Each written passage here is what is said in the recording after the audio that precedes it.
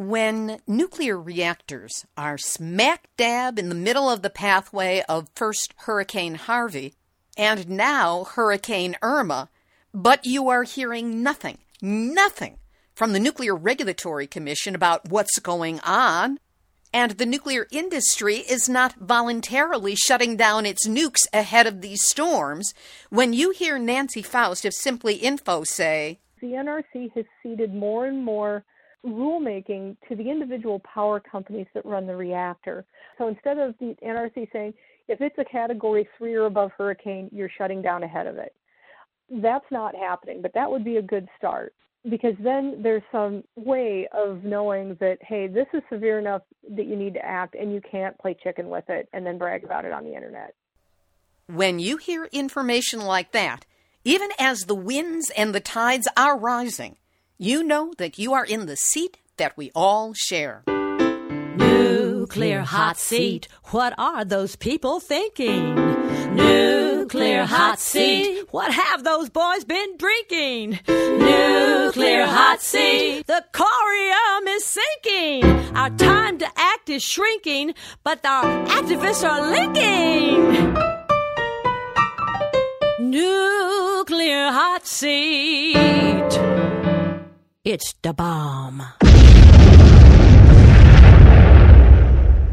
Welcome to Nuclear Hot Seat, the weekly international news magazine keeping you up to date on all things nuclear from a different perspective. My name is Libbe HaLevy. I am the producer and host, as well as a survivor of the nuclear accident at 3 Mile Island from just 1 mile away. So I know what can happen when those nuclear so-called experts get it wrong. This week, we consider hurricanes past, present, and unfortunately future, and their impact on nuclear reactors, in a discussion with Nancy Faust of Simply Info. We look back on how this year's handling of these major storms by official bodies that are supposed to be in charge of these things is very different from last year with Hurricane Matthew, as well as earlier problems with Hurricanes Camille and Andrew. And we also provide information on how you can help bring pressure to bear on the Nuclear Regulatory Commission and Florida Power and Light to shut down the 2 nuclear facilities with 4 nuclear reactors that are in the likely pathway of megastorm Hurricane Irma. Plus, we will have Numbnuts of the Week for outstanding nuclear boneheadedness, the nuclear news from around the world, the Duck and Cover report on the latest problems with our aging rust bucket U.S. nuclear reactors, and more honest information than Florida Governor Rick Scott's media office wants to be able to share, at least with this reporter. All of it coming up in just a few moments. Today is Tuesday, September 5, 2017, and here is the week's nuclear news from a different perspective. Starting out the news this week in North Korea. To catch up with the back and forth, the United States and South Korea, as they do every year, have been staging intensive war games on the border with North Korea. North Korea fired a missile which went over Japan before crashing into the ocean. No one was harmed. And also staged its 6th nuclear test blast at its Punggye-ri base on Sunday, September 3rd. To keep tensions roiling, the United States has now carried out its 2nd test of a B-6112 gravity bomb, described as the most dangerous nuclear weapon ever produced. The bombs were inert, but they were dropped from an F-15E fighter jet at Tonopah Test Range in Nevada on August 8th, according to the National Nuclear Security Administration. No nuclear warhead was involved in that particular test, which was intended to check up on non-nuclear functions and the aircraft's ability to deliver the weapon. We're working on an interview to go over these issues in depth, but 2 quotes that I want to read. The first from former President Jimmy Carter. He said, "The North Koreans emphasized that they wanted peaceful relations with the United States and their neighbors, but were convinced that we planned a preemptive military strike against their country. They wanted a peace treaty, especially with America, to replace the ceasefire agreement that had existed since the end of the Korean War in 1953. Sidebar. Legally, the Korean War still exists. It's just in suspended animation for now, but it has never been concluded. Back to the story. This is Jimmy Carter again. They wanted an end to the economic sanctions that had been very damaging to them during that long interim period. They have made it clear to me and others that their first priority is to assure that their military capability is capable of destroying a large part of Seoul and of responding strongly in other ways to any American attack. A commitment to peace by the United States and North Korea is crucial. When this confrontational crisis is ended, the United States should be prepared to consummate a permanent treaty to replace the ceasefire of 1953. The United States should make this clear to North Koreans and to our allies. And Bob Alvarez, senior scholar at the Institute for Policy Studies, said, "It's time to end the 67-year-old Korean War.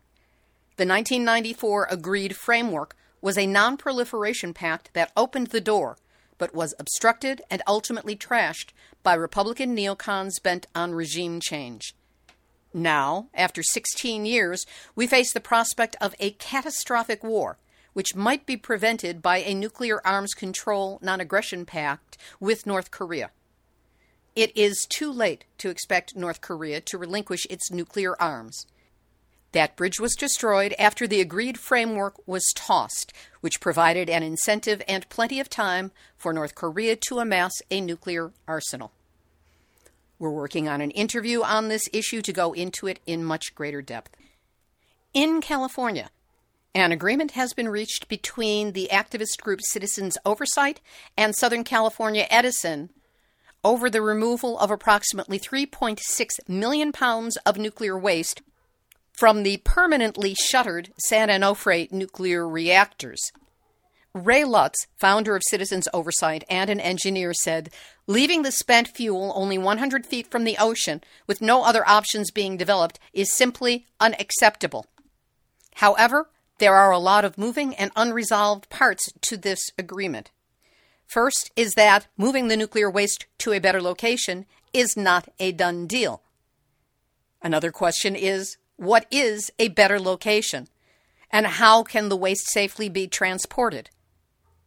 The agreement does not attempt to reach conclusions on the actual implementation plan, and there is already a wave of contradictory information coming out from many areas of the anti-nuclear movement. We're putting together a special on this, and when it's ready, you'll hear this from as many different perspectives as I can provide." Also in Southern California, the Los Angeles area, Boeing Corporation has broken a long-standing commitment to clean up contamination by radiological and toxic elements at the Santa Susana Field Laboratory. This after years of repeated promises to clean up the radioactive and toxic chemical contamination at its former nuclear and rocket testing facility.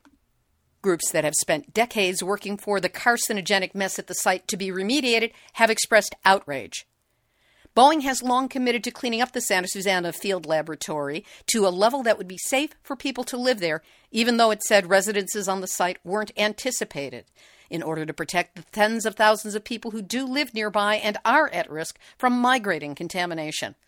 But Boeing has breached this promise and says instead it wants to leave 1,000 times higher concentrations of contamination than it promised. So much that, according to its own risk estimates, as many as 96 out of 100 people could get cancer from the remaining contamination if they lived at some areas of the site. A warning in Southern California: do not go rock climbing or hiking in Rocky Peak, because that is Santa Susana Field Lab adjacent. In the midst of massive wildfires that are burning up the America Northwest and well into Canada, it has been discovered that a wildfire is burning in a former Nevada nuclear site. According to the Nevada National Security Site, the fire covers almost 4 square miles, or 10 square kilometers, in the western part of what used to be the Nevada test site.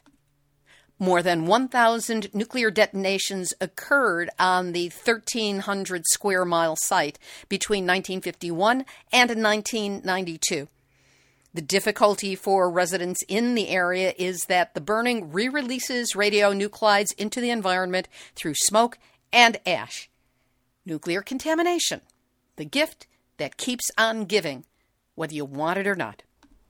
Time for the duck and cover report on what's gone wrong with those aging rust bucket nuclear reactors here in the United States.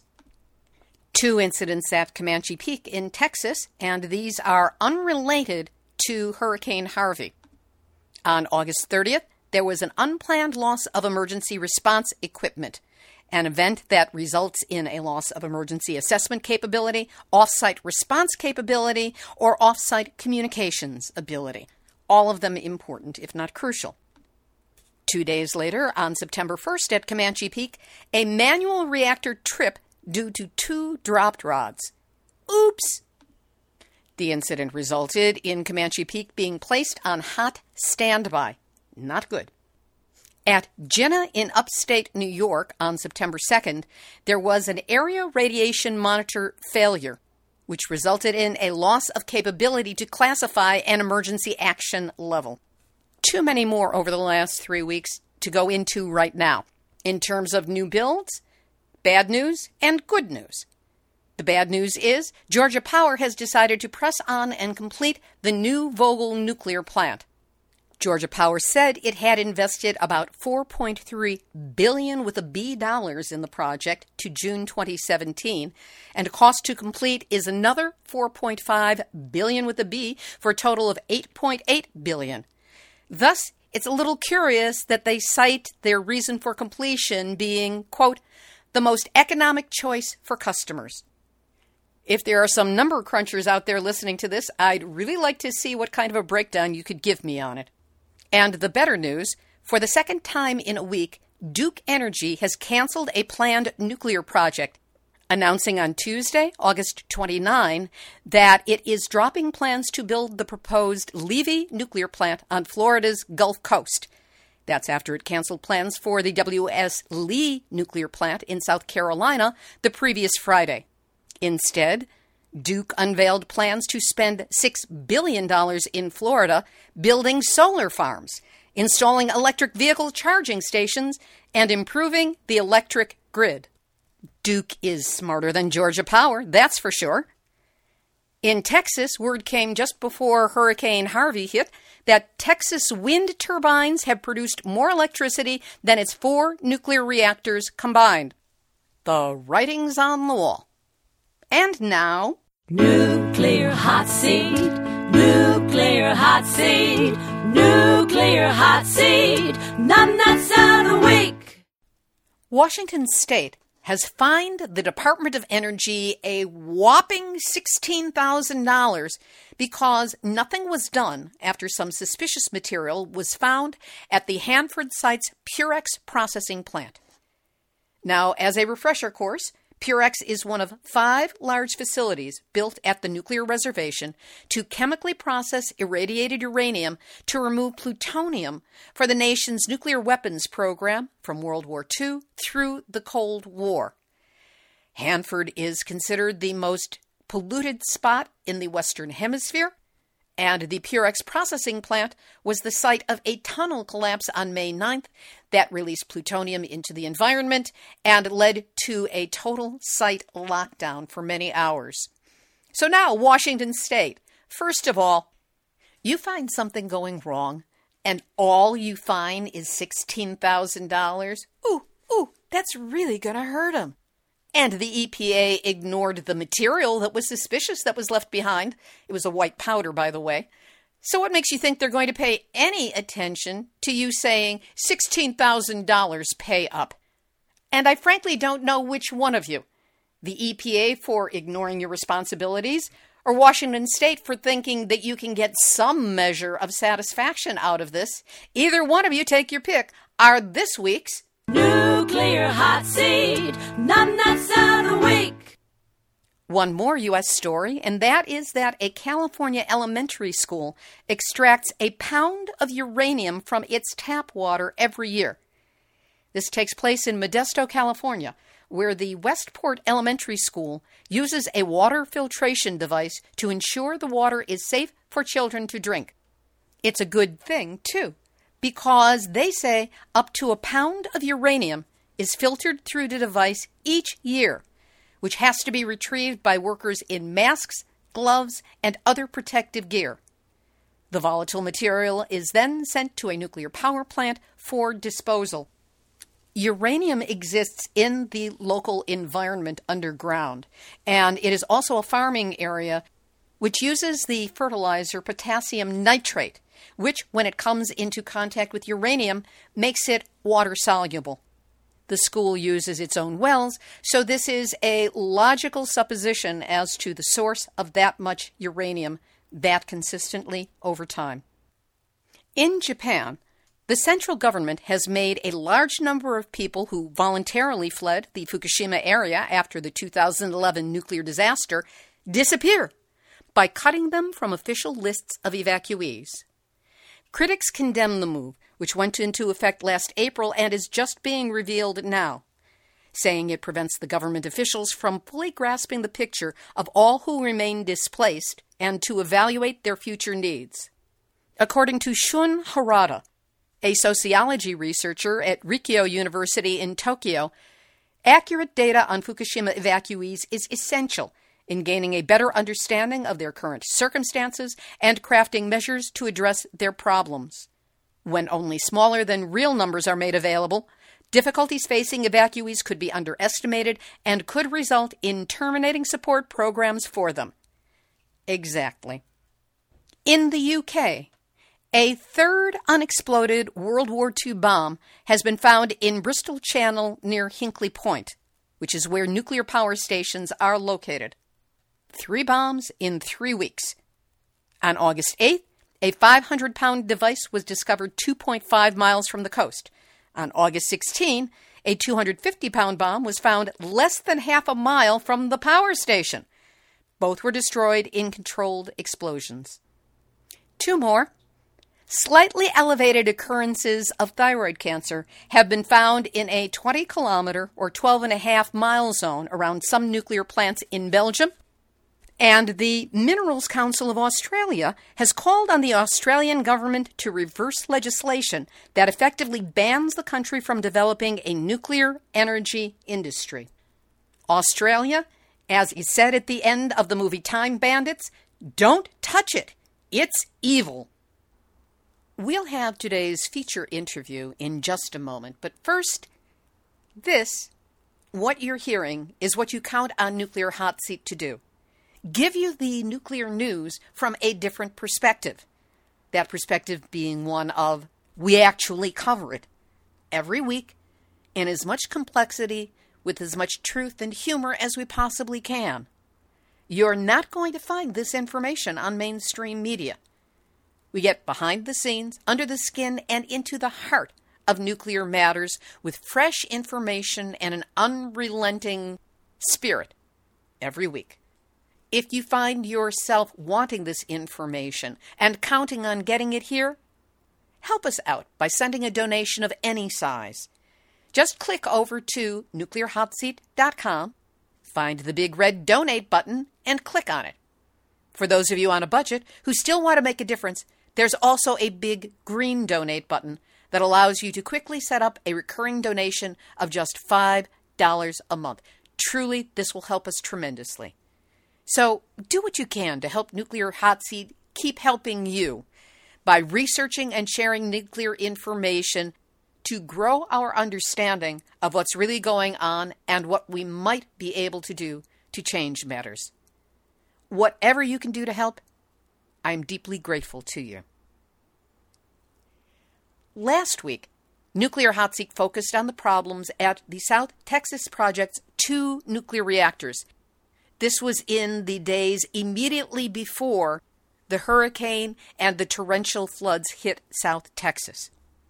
As we were recording, Bay City, which is the town right next to those reactors, was under at least 10 feet of water, and that was before it received 3 more days of torrential rainfall. Yet, the South Texas Project Management either claims directly or infers that they had absolutely no flooding as a result of Matthew. So what's the truth of it? And what do hurricanes past have to tell us about what we can expect from the Nuclear Regulatory Commission and the nuclear industry with present and near-term future monster weather events staring us in the face? We start off by speaking with Nancy Faust, Communications Manager and Research Team Member at simplyinfo.org, which is a not-for-profit research collective that holds and manages the world's largest public archive of data on the Fukushima disaster. They research all things nuclear and do a bang-up job on it. We wanted to find out, was there flooding at South Texas Project? And if so, how dangerous was it? And how dangerous is it? Nancy Faust, good to have you back with us here on Nuclear Hot Seat. Great, glad to be here. Given the ongoing situation with the South Texas Project nuclear reactors, both South Texas Project and the Nuclear Regulatory Commission have claimed and continue to claim that no flooding happened at the nuclear reactor site near Bay City, when we know that Bay City was under 10 feet of water at least. How much should we trust the claim that was made of no flooding? The way I look at some of these claims is like watching a magic trick. The magician wants you to look at what he wants you to look at, and where you really should be looking is at the thing they want you to not look at. So anytime we see these kind of grandiose claims of everything's fine, but they provide no factual information to back that up, we go and start looking for that factual information. And when you say we, you're talking about the crew at Simply Info. Yes. We started looking at basic information from the National Weather Service, state river flooding agencies, any sort of independent information we could find off of Twitter, with someone posting photos of, was their house flooded? Were they caught and unable to get out of the area? We were looking at social media, are people saying, my house is underwater, this road is blocked. We were looking at things like Google Maps because they were indicating what county and state roads were out of commission in the area. But the bulk of the attention was on Houston because that was where the largest part of the disaster and all the people mainly were. So we were finding lots of information about Houston and finding less and less information about the area in Matagorda County.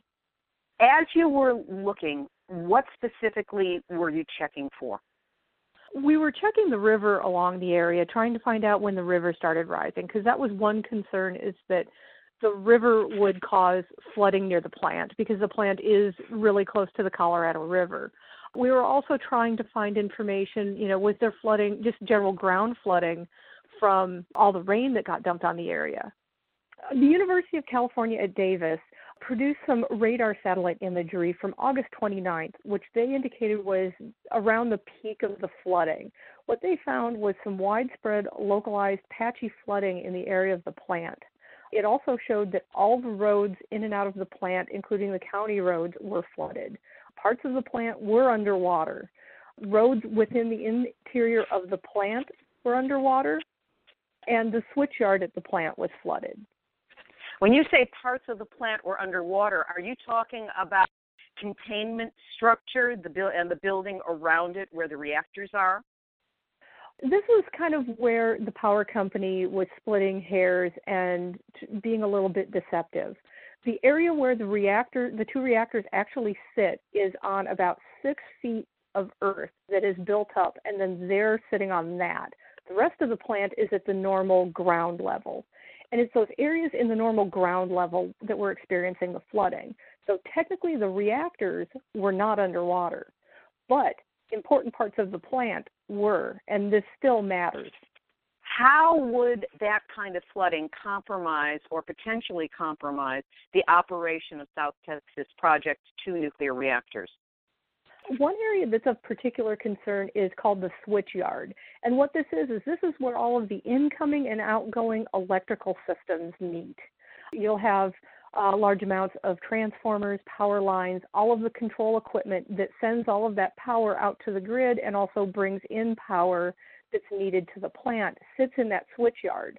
So if the switch yard floods, they run the risk of either losing the ability to send out power, which causes the reactors into a forced shutdown, or it can make them lose incoming power, which is critical to the plant. Every nuclear reactor needs to have incoming grid power in order to safely operate. When they lose grid power, they then have to switch over to diesel generators, and if those diesel generators don't continue to run, if they fail to start, or they run out of diesel fuel, then they're in what's called a station blackout, and that's when you start getting into some very dangerous situations. With the roads flooded, what does this do to access, should they need any assistance from the outside world or need to get out? They were basically cut off. The Google Maps county roads were officially closed. The flooding maps from UC Davis confirmed that these roads were underwater. Also, there were roads inside the plant underwater. So if they needed to go deal with something like the water intakes that they need for cooling water, they only had one road that could get them there. And they were unable to get to other parts of the plant. So certain parts of the plant that even if they weren't critical systems, they were still cut off from that. So if there were supplies over there, they're going to have to figure out a way to get through flood water to try to reach supplies inside the plant grounds. But what makes this even worse is if there was a serious emergency at the plant, they cannot get in outside fire service. They can't get in outside governmental assistance. And if anyone remembers what happened with Fukushima, you had local fire department, you had Tokyo's fire department trying to get in there. You had the military trying to get in there. You had other nuclear workers trying to get in there. And the area was so cut off between the leftovers of the earthquake and the tsunami that it was extremely difficult, and it took them days to finally be able to kind of get equipment in there. So when you're looking at what happened in Texas, when the roads are all flooded, you can't get those needed people and supplies in. Also, because of how widespread the problem was throughout that area of Texas, all of those resources were busy trying to help in the communities that were underwater. How great a risk do you think was taken by South Texas Project and the NRC in allowing the plant to continue to operate during this emergency? The initial concern was the fact that they were operating through landfall of the hurricane. And they cited different wind levels, saying, well, if it reached 73 miles an hour sustained winds or 135 mile an hour gusts, then we'll shut down the plant.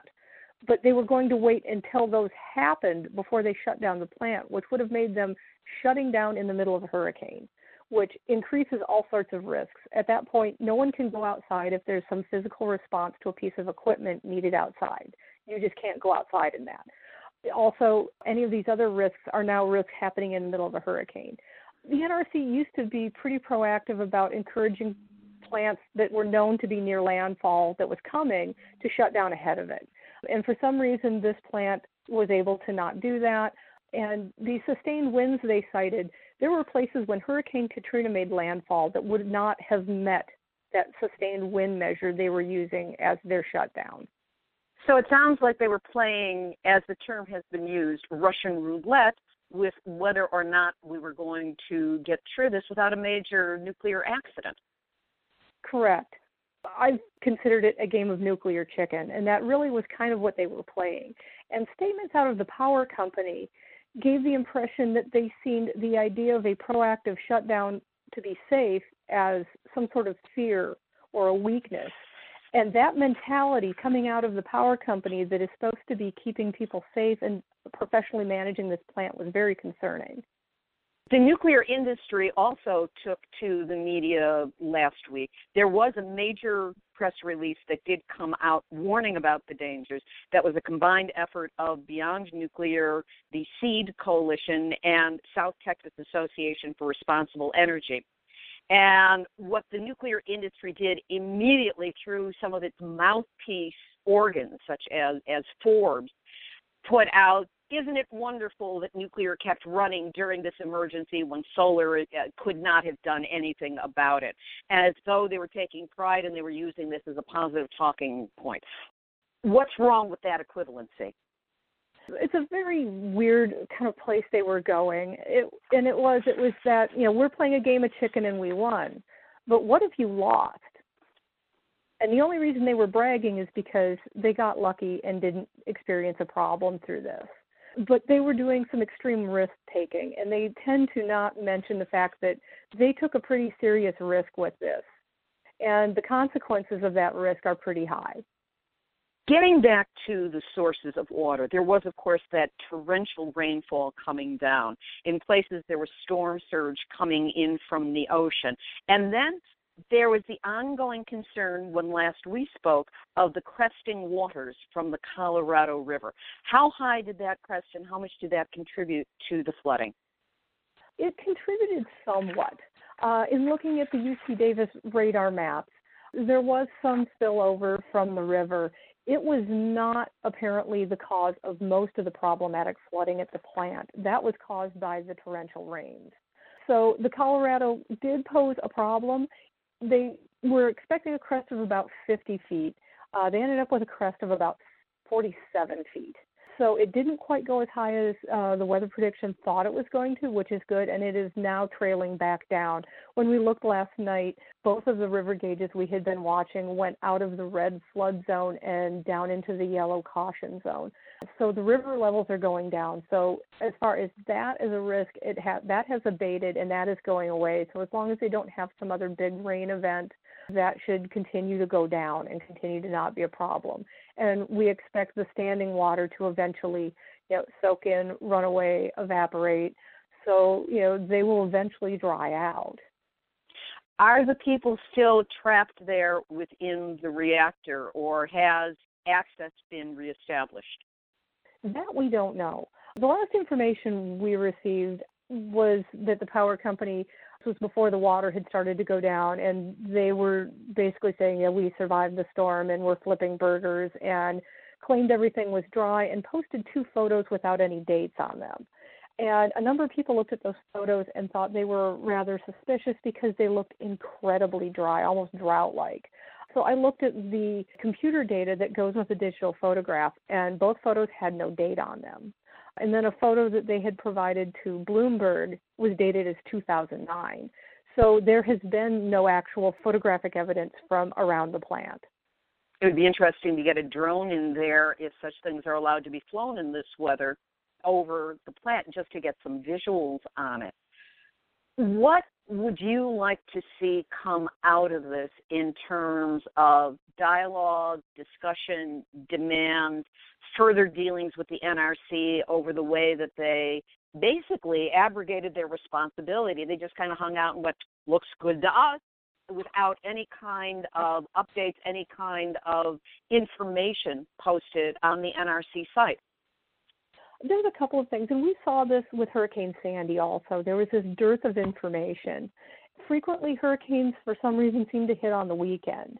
The NRC, even their office in D.C., seems to close up for the weekend, so there's literally no information between Friday and Monday. With Hurricane Sandy, we did see a few reports out of the NRC following up on that next workday when they were all back in the office. With this hurricane down in Texas, there's been nothing out of the NRC about this. So that's concerning. The NRC really should be giving public updates, even if it's to say there has been no problem in this situation. They need to be giving people information on a regular basis when there's an incident like this, where a nuclear plant is facing a severe weather hazard. And another problem that has been evolving over the years is the NRC has ceded more and more rulemaking to the individual power companies that run the reactor. And the claim has been that the company that runs the plant knows the uniqueness about this plant, and so they've let these companies take the lead more and more. So instead of the NRC saying, if it's a Category 3 or above hurricane, you're shutting down ahead of it. That's not happening, but that would be a good start, because then there's some way of knowing that, hey, this is severe enough that you need to act, and you can't play chicken with it and then brag about it on the Internet.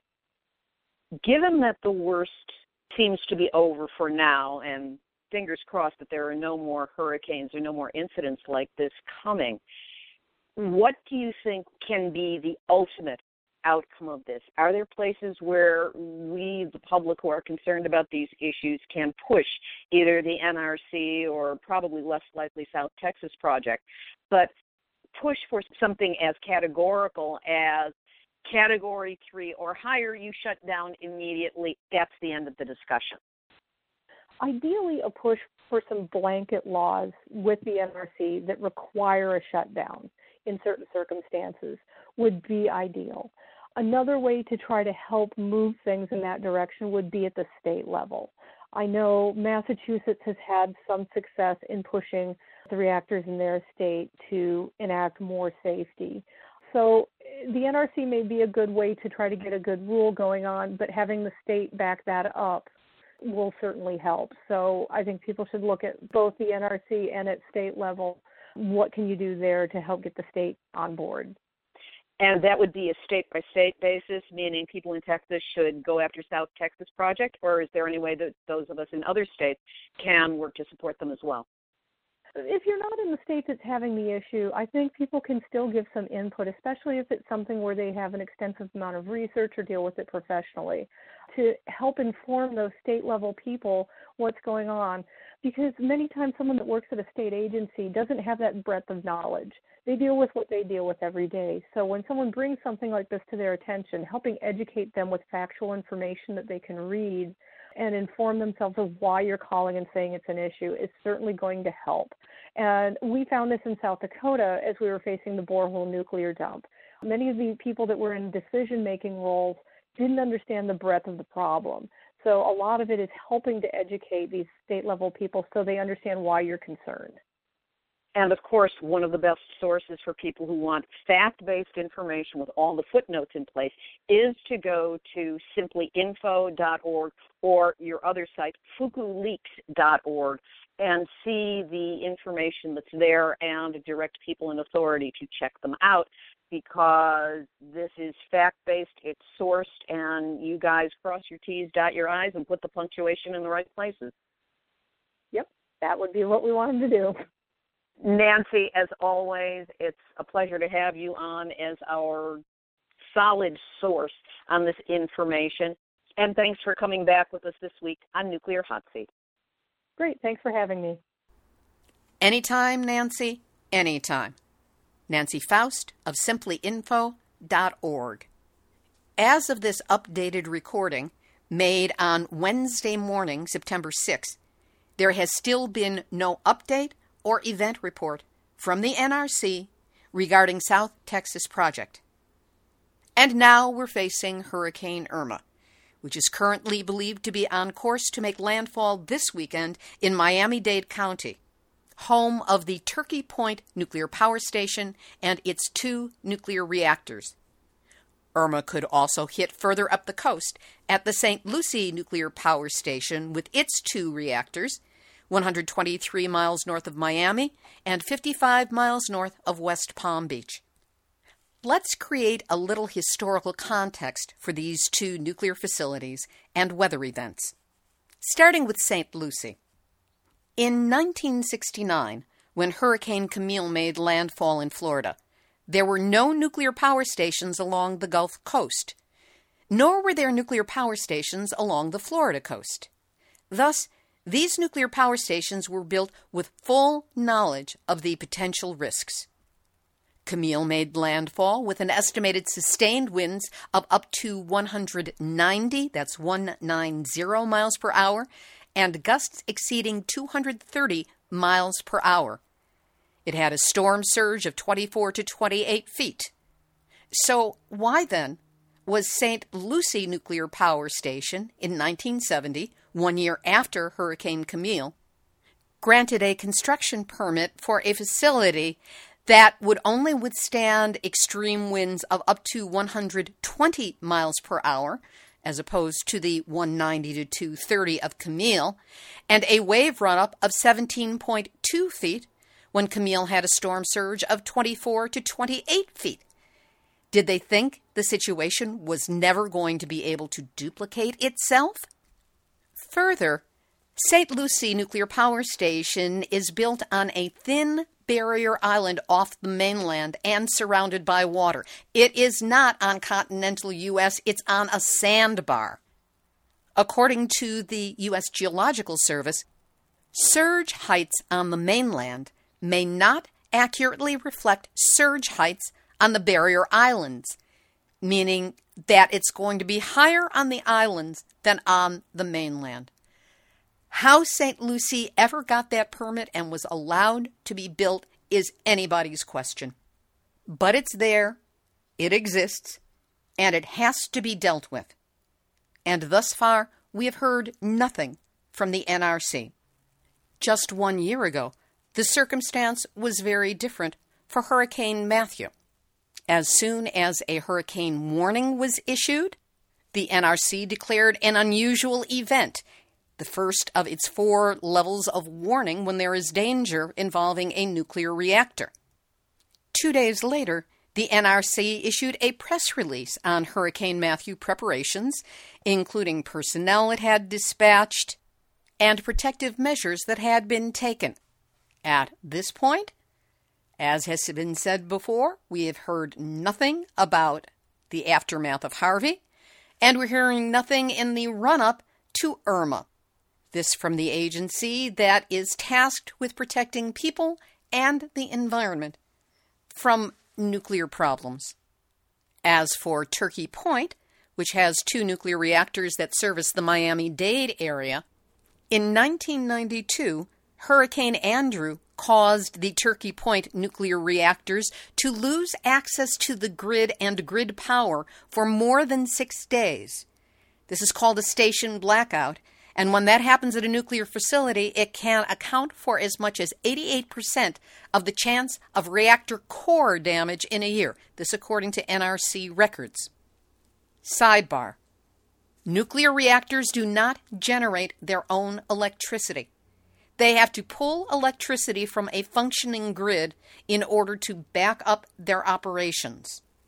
Indeed, if you have ever seen the warning sirens, which are planted around nuclear stations, you will find that they all have a reliable, consistent source of energy in order to fuel them.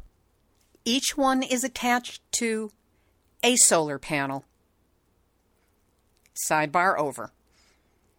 After the Fukushima Daiichi nuclear disaster began on March 11 of 2011, the Miami News-Times published an article, 5 Reasons Turkey Point Could Be the Next Nuclear Disaster. The article noted, just like in Japan, Turkey Point is susceptible to a meltdown caused by a natural disaster. A hurricane-spurred tidal surge from Turkey Point's neighboring Biscayne Bay could create catastrophic conditions identical to those in Japan. With power down, and remember this is grid power, the plant would be forced to rely on emergency diesel generators to pump water to cool the reactors. Those generators would certainly become inundated with water from the tidal surge, causing them to drown and fail. To which Nuclear Hot Seat adds, even if they didn't drown and fail, how much diesel do they have available, and how long before they would run out, and how long before that grid power would be put back online? Now that area of the coast, and possibly further north up to South Carolina and beyond, are facing Irma, which is already a Category 5 hurricane, has been predicted to perhaps become a Category 6, which is a category that hasn't even existed until now. It has been tracked at 1,000 miles across and is currently slamming into islands in the Caribbean. We have no idea where this is going, but one thing's for sure, there needs to be more of a proactive protective response taking place by Florida Power and Light, by the Nuclear Regulatory Commission, and by Governor Rick Scott's office. There needs to be, as has been suggested by Nancy Faust and many others, an absolute rule that if a Category 3 or higher hurricane is predicted and projected to intersect with land in proximity with a nuclear reactor, that you shut the bugger down. An ounce of prevention is worth, well, there's no amount of cure once there's a breach at a nuclear reactor, as Fukushima and Chernobyl have taught us only too well. Simply Info has compiled a list of places to contact, phone numbers, email addresses, ways to put pressure on the institutions that are capable of forcing a shutdown of those nuclear reactors during the storm dangers. You can find it on our website, nuclearhotseat.com, under this episode, number 324. You can also find it with Coalition Against Nukes on Facebook and at simplyinfo.org. Late-breaking update. Just as this show is about to be posted and made available, we have learned that there is some talk now that the nuclear reactors in Florida are going to be shut down, but the wording is still vague and not verified.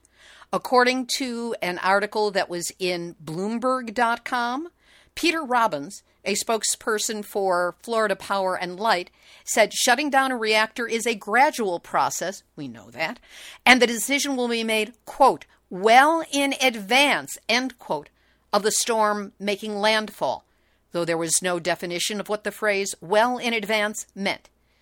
Mr. Robbins went on to say, if we anticipate there will be direct impacts on either facility, we'll shut down the units. Which begs the question, what will it take for you to anticipate that there's a problem? And what do you mean by direct impact? So that we know exactly what the criterion is for you to decide to shut down this nuclear reactor. Again, to my listeners, this is the reason why we need an absolute mandated rule from the NRC that once a hurricane heading for landfall near a nuclear reactor hits Category 3, you shut them down. No question, no equivocation, no wondering if you can do it or not. Just do it. Activist shout out. And there are two sad announcements this week. The Honorable Tony DeBrum, Minister of Foreign Affairs for the Republic of Marshall Islands, has passed away. He grew up on the island of Liquiep, and while he was still a child, the United States, which was the colonial power in the Marshall Islands at the time, conducted a program of 67 nuclear tests that saw many hundreds of Marshallese displaced from their atolls as they were blown up and irradiated. DeBrun recalled viewing the mother of these explosions, the 1954 Bravo shot, while fishing with his grandfather 200 miles away. They were suddenly blinded as if the sun had grown across the entire sky. With the force of 1,000 Hiroshima bombs, the Bravo test reshaped Bikini Atoll and DeBrum's life forever. DeBrum was one of the first Marshall Islanders to graduate from university and became his country's chief negotiator in their attempt to receive fair reparations for the annihilation and poisoning of their land. He is featured prominently in the film Nuclear Savage. He was 72 years old. And Sumitomo Taniguchi, a Nagasaki atomic bombing survivor who dedicated his life to pushing for a nuclear-free world, passed away from cancer on August 30th. Taniguchi felt responsible as the face of A-bomb survivors.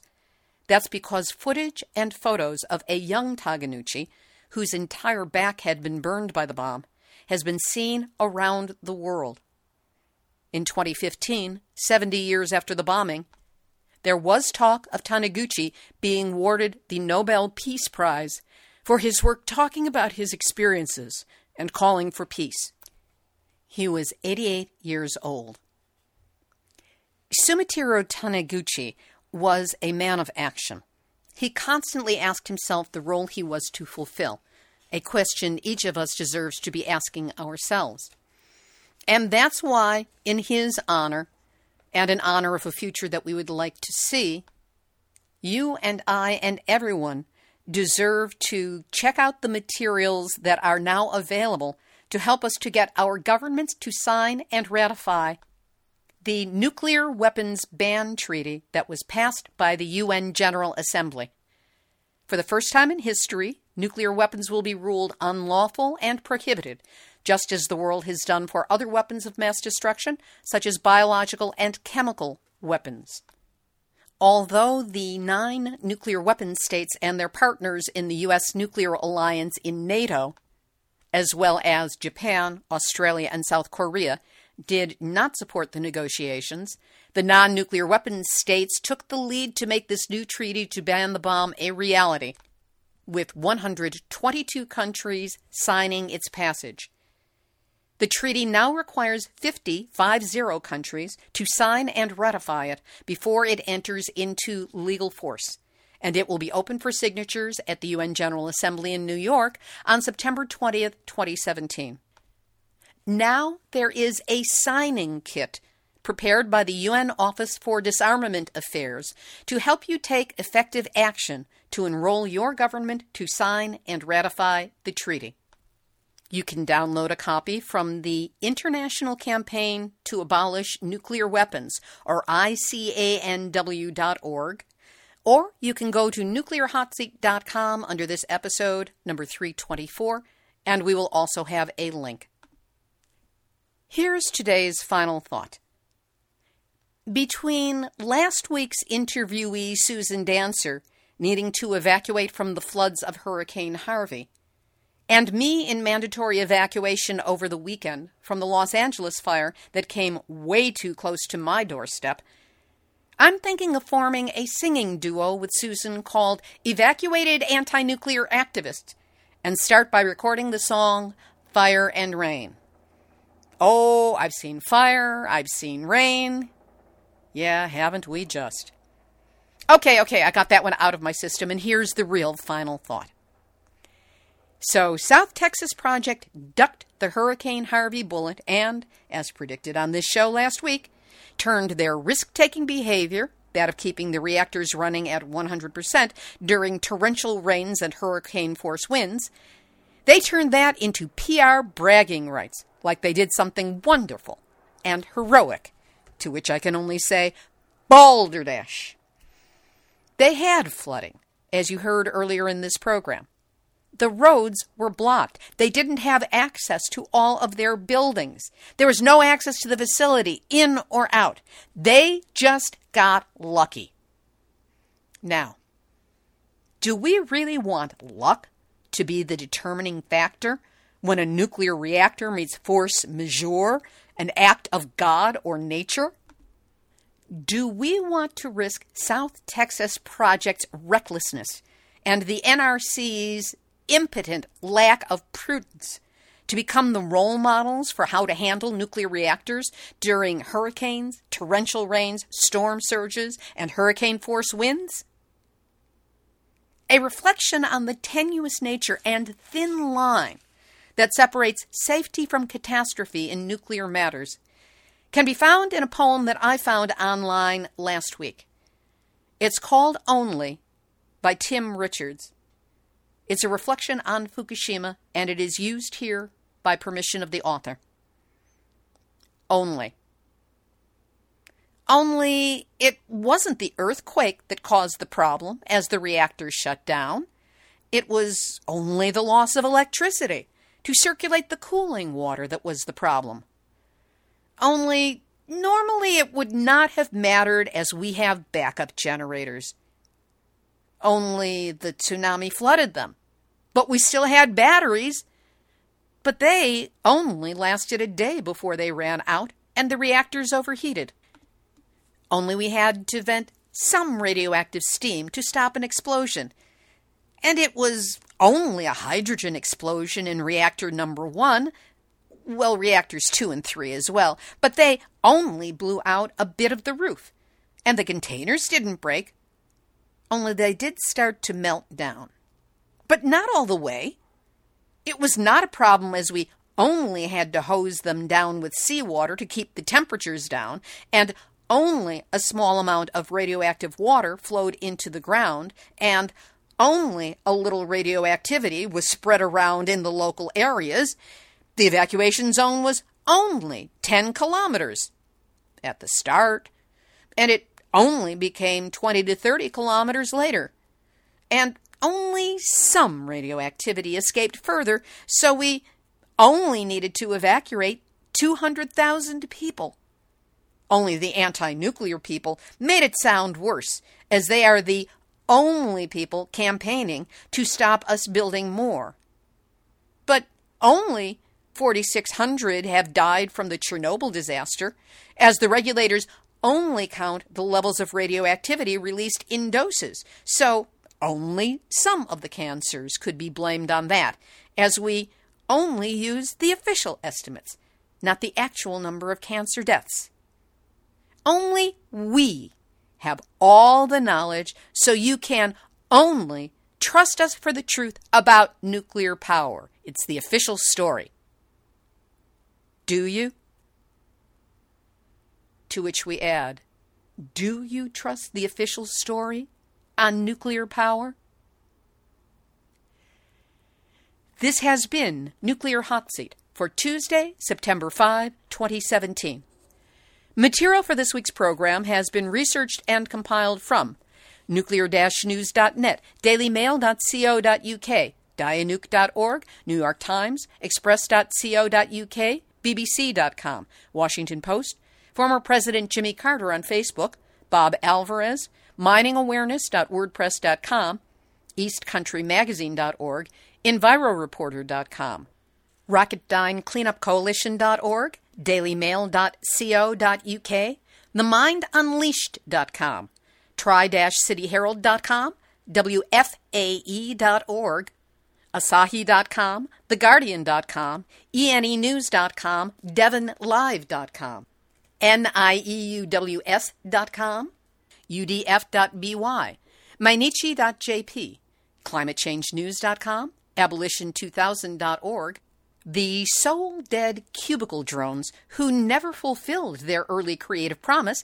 because they sold out to write for World Nuclear News, the U.S. Nuclear Regulatory Commission event reports, a shout-out to the Nuclear Hot Seat listeners and followers for your awareness, your support, and your love of this planet. And my thanks to everyone for gathering on one of the two Nuclear Hot Seat sites, either the blog site or the podcast site. They're both on Facebook. So be sure to stop by, click like, friend us, post, and share.